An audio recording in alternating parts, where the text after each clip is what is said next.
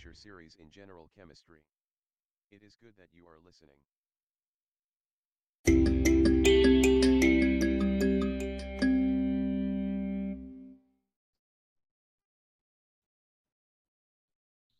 Good afternoon, students. Welcome to General Chemistry 1 Lecture 5.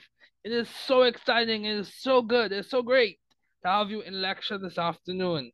As I said earlier, lecture this week will take place virtually. We'll have lectures pre-recorded and I'll send them to you and you can engage with questions or engage using questions via email or through office hours. So as we begin, I will reflect on some of the great words of one of the former first ladies of the United States of America, a great orator, a great lawyer, a great former first lady. She has done well, and I think it's appropriate to reflect on some of her words. These are the words of the former first lady, Miss Michelle Obama. She said, and I quote, "My parents didn't have that much money, and they never went to college themselves, but they had an unwavering belief in the power of education, and they always pushed me and my brother to do whatever it took to succeed in school." She further went on to say, "I knew my parents would not be able to pay for all of my tuition, so I made sure I applied for financial aid on time. And when I encountered doubters, when people told me that I wasn't going to cut it, I didn't let that stop me." So be encouraged today as we begin lecture.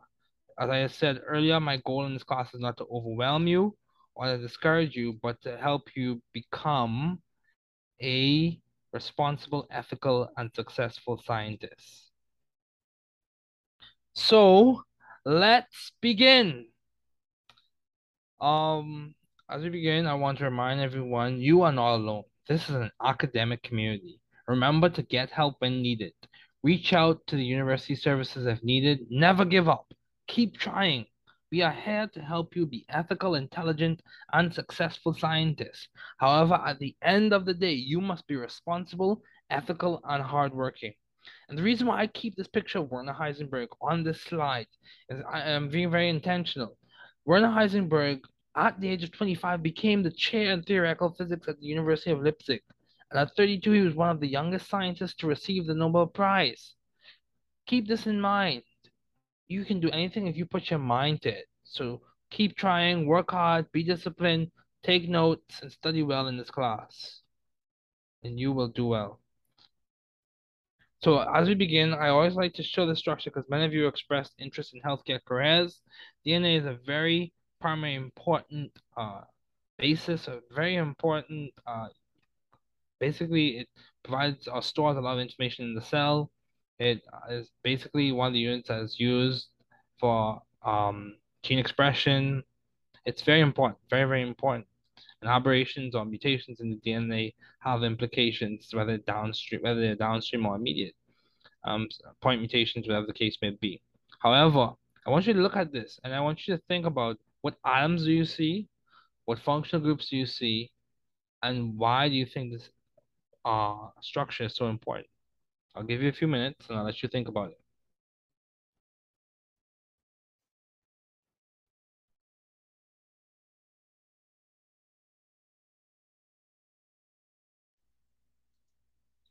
Okay, very good. Hopefully you have seen that you have oxygen, phosphorus, carbon, nitrogen, hydrogen. Don't worry about the 5' and 3', that's for a different class. But you should see the functional groups of phosphates, amines. I'm not getting into the types of heracycles there, but phosphates, amines, hydroxyls, those are the things I want you to see and look at. Okay, so this is just showing you a more detailed description of the DNA structure.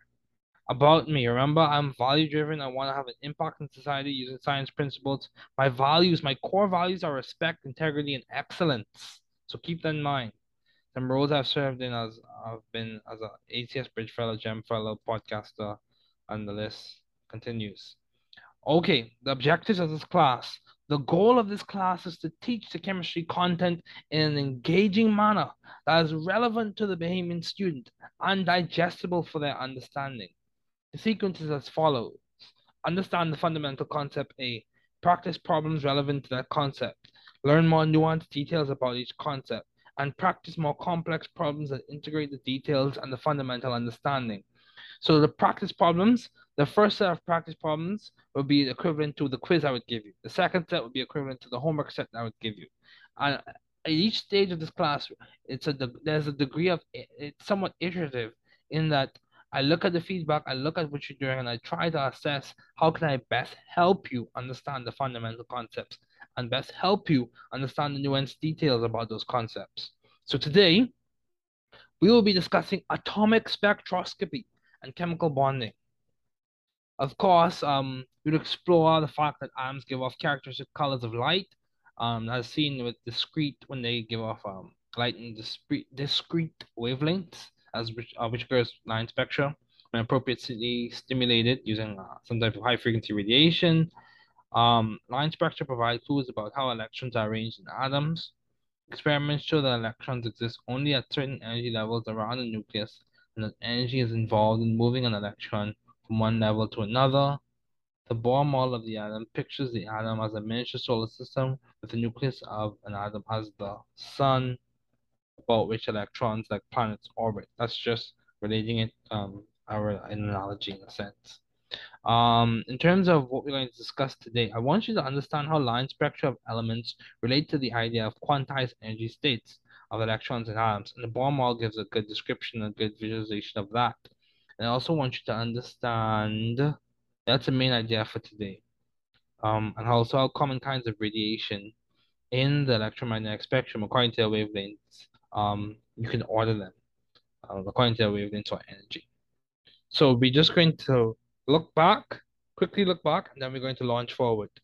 Um, de Broglie's equation. Remember, we've talked about wave-particle duality, and de Broglie was one of the big players in developing those ideas. De Broglie's work is applicable to all matter. All matter of mass m with velocity v would give rise to characteristic wave-like properties. We already established, based off the particulate nature of matter, that they have particle-like properties, but we also are establishing or understanding that they have characteristic wave-like properties. Hence, we have the wave-particle duality. And those wave properties were demonstrated experimentally with the classic example of the electron with the 1927 Davis-Germer experiment. Okay, you can read more into that or listen to previous lectures to hear more about that. Okay, so atomic spectroscopy. Using quantum theory, we can explain the atomic spectra of atoms. Each wavelength in the emission spectra of an atom corresponds to an electron transition between quantum mechanical orbitals. If we substitute the expression for the energy for a specific quantized state into the expression for a change in energy, we get the following. E final minus E initial. Then you complete or you continue with working at deriving the expression, you get Rydberg's constant multiplied by the reciprocals of the final quantized state minus the reciprocal of the initial quantized state.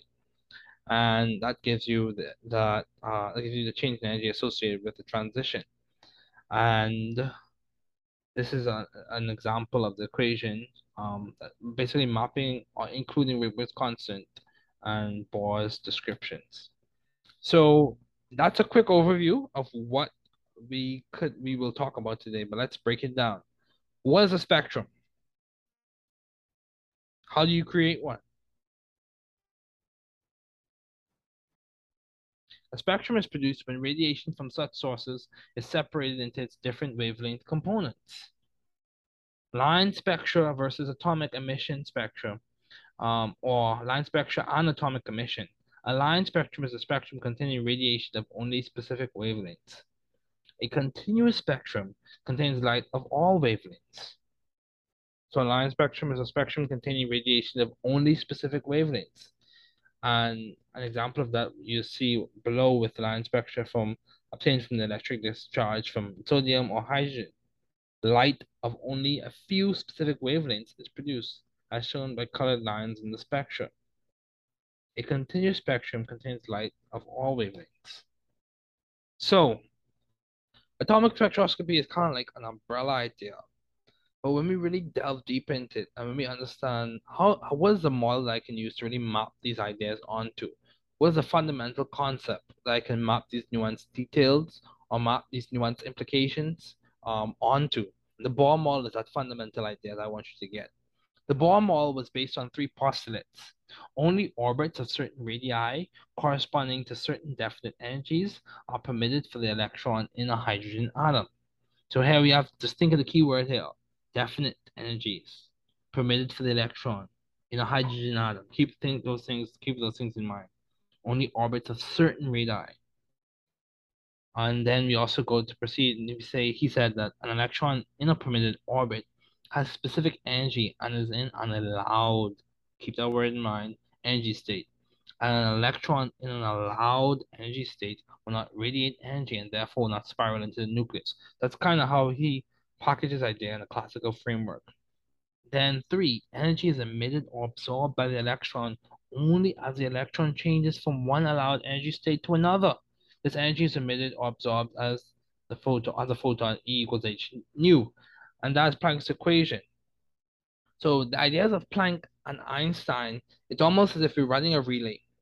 We're running a relay, and um, we're running a relay on the track, and the first runner who starts off the race is Max Planck.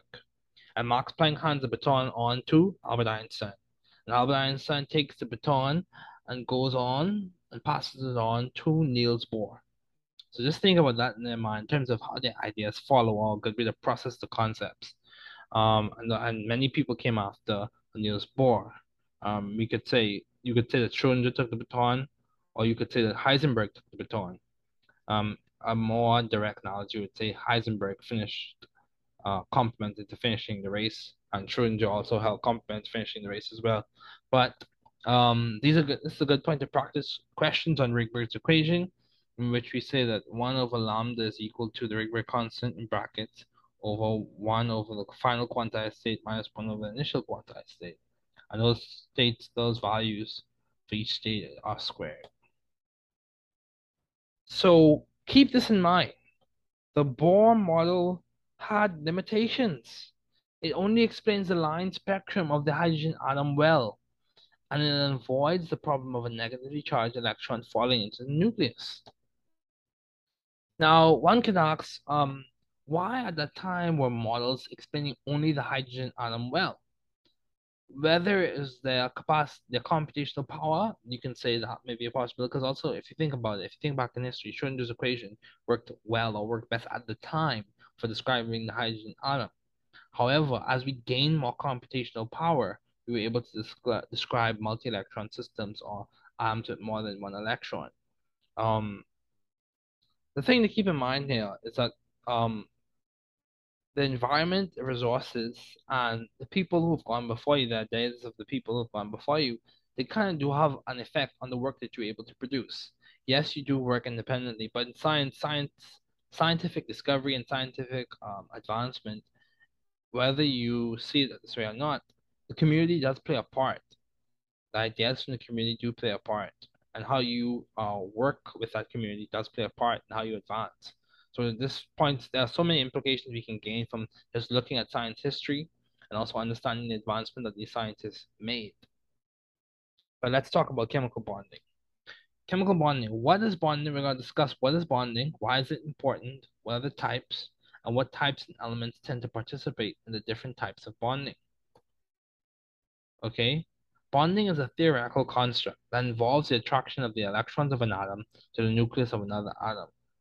Now, the reason why we use the phrase theoretical construct, if you think about it, as we've discussed earlier with Heisenberg uncertainty, you can't really say electrons in a specific position the entire time for the existence of an element, or existence of a molecule, or existence of a compound.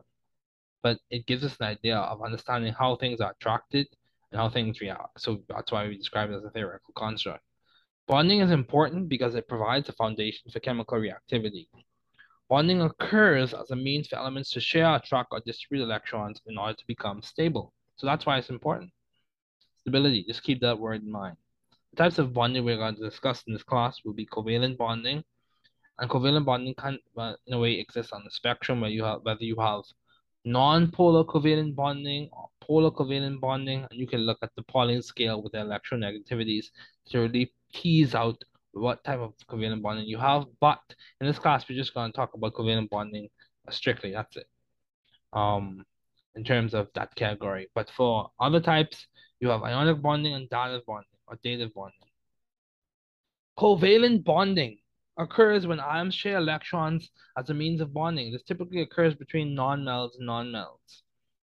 For example, carbon monoxide, carbon and oxygen are nonmetals. Ionic bonding.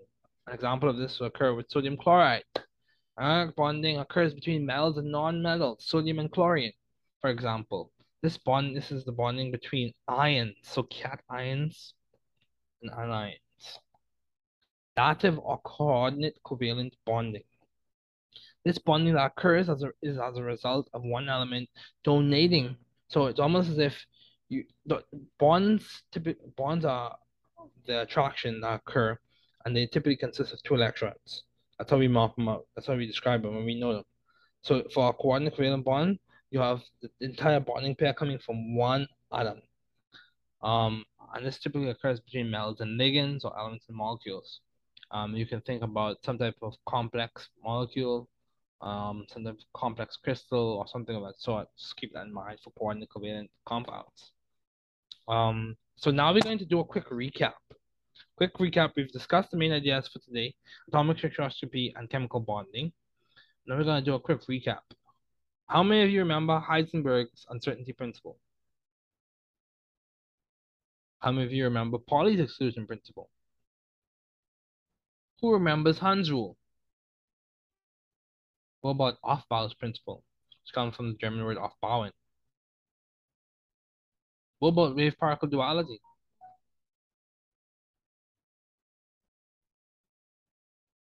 Okay, so let's quickly recap. Heisenberg uncertainty principle basically tells us that the more we know about the momentum of the electron, the less we know about its position. In that instant, we can't know them with the same degree of accuracy. And then Pauli's exclusion principle tells us that no two electrons can have the same four quantum numbers. Hund's rule tells us that when you're filling degenerate orbitals, electrons fill them singly first with parallel spins. Aufbau's principle tells us you build up when you're filling orbitals. Now we have particle duality. Basically, we talk about that with the Broglie's ideas that matter has wave-like and particle-like properties. A classic example of that is when we look at a particle or the electron. So let's go back over these things. Solutions to Schrodinger's equation. You have four different types of quantum numbers I want you to understand this semester. You have n, the principal quantum number, L, the angular quantum number, m sub L, the magnetic quantum number, and m sub S, the spin quantum number. So the principal quantum number gives you an idea of size and energy of the orbital. Those are the big ideas. N, size and energy. The angular quantum number gives you an idea of the type of orbital that gives you a 3D understanding of the distribution of the electron cloud. And the value of L, it gives you an idea of what you're referring to. So L equals 0 for designated as S. L equals 1 designated as P. L equals 2 designated as D. L equals 3 designated as F. And S, P, D, F, those letters are derived from the descriptions of sharp, principal, diffuse, and fundamental. Then you have M sub L, which gives you an idea of the orientation of that orbital. And then you have M sub S, which gives you an idea of the orientation of the electron. So it's almost as if we're coming close, we're narrowing in, we're digging deeper, we're trying to better understand the electrons. We started off with the orbital, we looked at the orbitals, the angular momentum of the orbital, then we look at the orientation of the orbital, and then we look at the orientation of the electron. So instead of looking at orbits, we look at orbitals. So just keep that in mind. It's almost as if Niels Bohr got the baton, he passed it on to Schrodinger. But he not only passed it on to Schrodinger, he passed it on to Schrodinger and Heisenberg. So just keep that in mind. Just an analogy in terms of how a good way to process the ideas. From Max Planck to Albert Einstein to Niels Bohr to Heisenberg to be exact. But that's a good way to put it. So yes, n can have integer values, as integer values, 1, 2, 3, 4. L ranges from 0 to n minus 1. M sub L ranges from minus L to 0 to plus L. And M sub S is plus half and minus a half. So what is it? Keep this in mind. Where have we seen this? Why should we care? And what significance does this have? So the principal quantum number n. The principal quantum number is an integer value that describes the overall size and energy of an orbital. The energy associated with the orbital is negative because the electron's energy is lowered via Coulombic interactions with the nucleus. Orbitals that have higher energy integer values for the principal quantum number have energies that are less negative. Moreover, as the principal quantum number increases, energy changes between the subsequent energy levels typically is less. What practical significance does n have? Now I want you to think about it. What practical significance does n have in your understanding of chemical reactivity and also orbitals in general? Okay, let's move on. Angular momentum. The angular momentum quantum number is an integer that describes the shape of the orbital. So we understand n is size and energy, L is shape, M sub L is orientation, and M sub S is spin of that electron. So it's an integer. L describes the shape of the orbital values and ranges from 0 up to n minus 1. The angular momentum quantum number, or azimuthal quantum number, gives us an idea of the angular momentum of the electron in the orbital. So think about it. If something is spinning as a distribution, probability distribution, or whatever distribution you look at, for this time, if you look at a specific place, you look at the probability distribution. If you look at any place, you look at the radial distribution. However, angular quantum number, it gives us an understanding of the shape of the orbital. So L equals 0 is designated as S. L equals 1 is designated as P. L equals 2 is designated as D. L equals 3 is designated as F. The latter designations, as I said earlier, were originally abbreviations from the words sharp, principal, diffuse, and fundamental. So what practical significance does L have? Let's talk about M sub L. M sub L, the magnetic quantum number, is an integer value that provides information on the orientation of the orbital. The possible values range from M sub L, the possible values of M sub L range from minus L to plus L. The magnetic quantum number, so for example, if L is 1, it ranges from minus 1 to positive 1. The magnetic quantum number provides an understanding of the orientation of the orbital within a sublevel. As I said earlier, it can range from minus L to plus L. So the spin quantum number. The spin quantum number describes the orientation of the spin of the electron. Electron spin is a fundamental property. The spin quantum number has two possible options, spin up or spin down.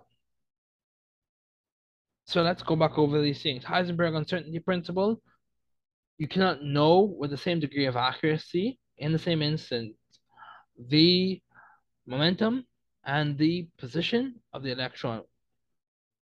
You cannot know with the same degree of accuracy or the same extent the momentum or the position of the electron at the same time. Or another way to put that is the more you know about the momentum, the less you know about the position of the electron. The Pauli's exclusion principle. We just discussed those four quantum numbers. N, L, M sub L, and M sub S. And Pauli's exclusion principle basically says no two electrons can have the same four quantum numbers, N, L, M sub L, and M sub S. And no two electrons can have the same four quantum numbers. Hund's rule. When filling degenerate orbitals, and we'll discuss this more as we delve deep into electron configuration, electrons fill them singly first. And the classic example that's visual is if you think about the electrons when you're filling a p orbital, you put them singly first, and you put them or you note them as parallel spins. So that's a practical consequence of Hund's rule. And then Aufbau principle, which comes from the German Aufbauen, which gives us an idea of how we build up when we are dealing with general orbitals and when we're dealing with writing the electron configuration. And then wave-particle duality. Wave-particle duality, as I said earlier, matter has wave-like and particle-like properties. And the classic example of that is with the electron, and you see this was demonstrated experimentally in 1927 with the Davis-Germer experiment.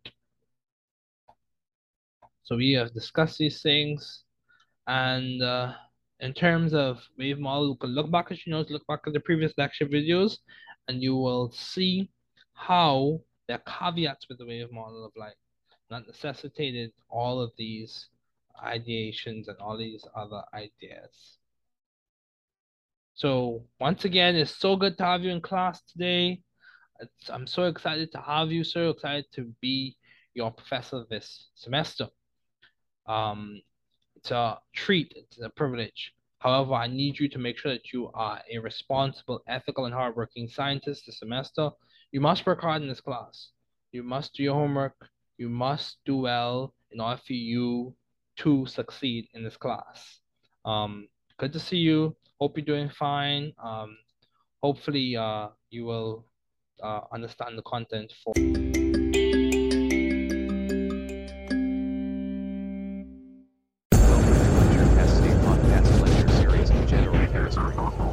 It is good that you are listening. Welcome